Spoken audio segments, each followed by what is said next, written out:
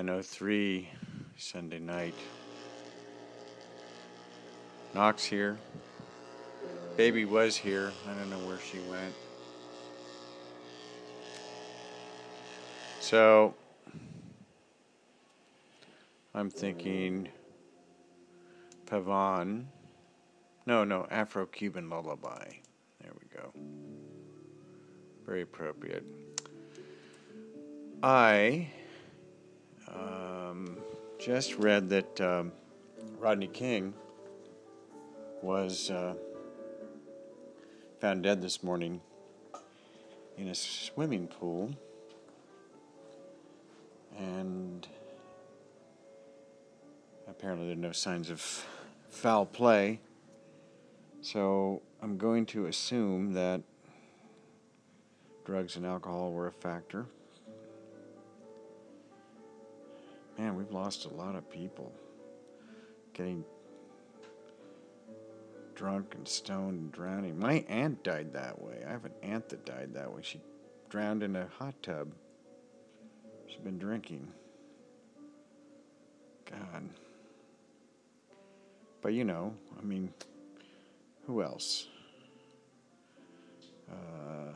Jeff Buckley. The guy in the Beach Boys. Was it Dennis Wilson?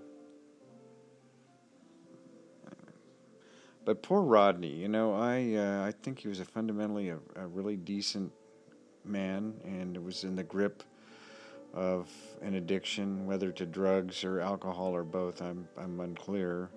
I know that there was an incident after his arrest where that was a factor, and he was in celebrity rehab, so it's common knowledge that he was battling the demons. But the problem is, we can't battle them.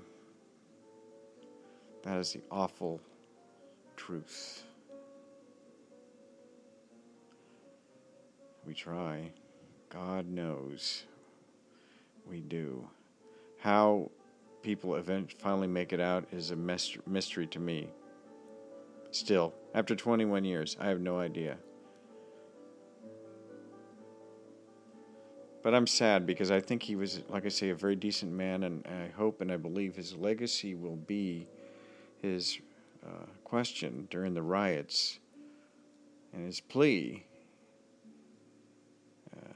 when the cops got acquitted for kicking the shit out of him. Which was, can't we all just get along? Which I think is as simple, as beautiful, as eloquent of a plea as you could ever hope for. And it's so sweet and to the point. And it speaks of a good heart. And so, race has always been very important to me. Racial equality in this country. I was raised for that, to have that be important, and it goes back in my family. I've heard stories that we've been, raised to be, basically colorblind, and I think I've done a good job at instilling that in my children as well. And so, just hearing that Rodney is dead and what that whole thing was so emblematic of, I hope we're moving past it as a society. I hope we're moving into a post-race society. I hope.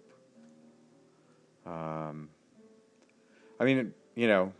was at a party on July 4th at a guy who's, Rush Limbaugh type Tea Party Republican.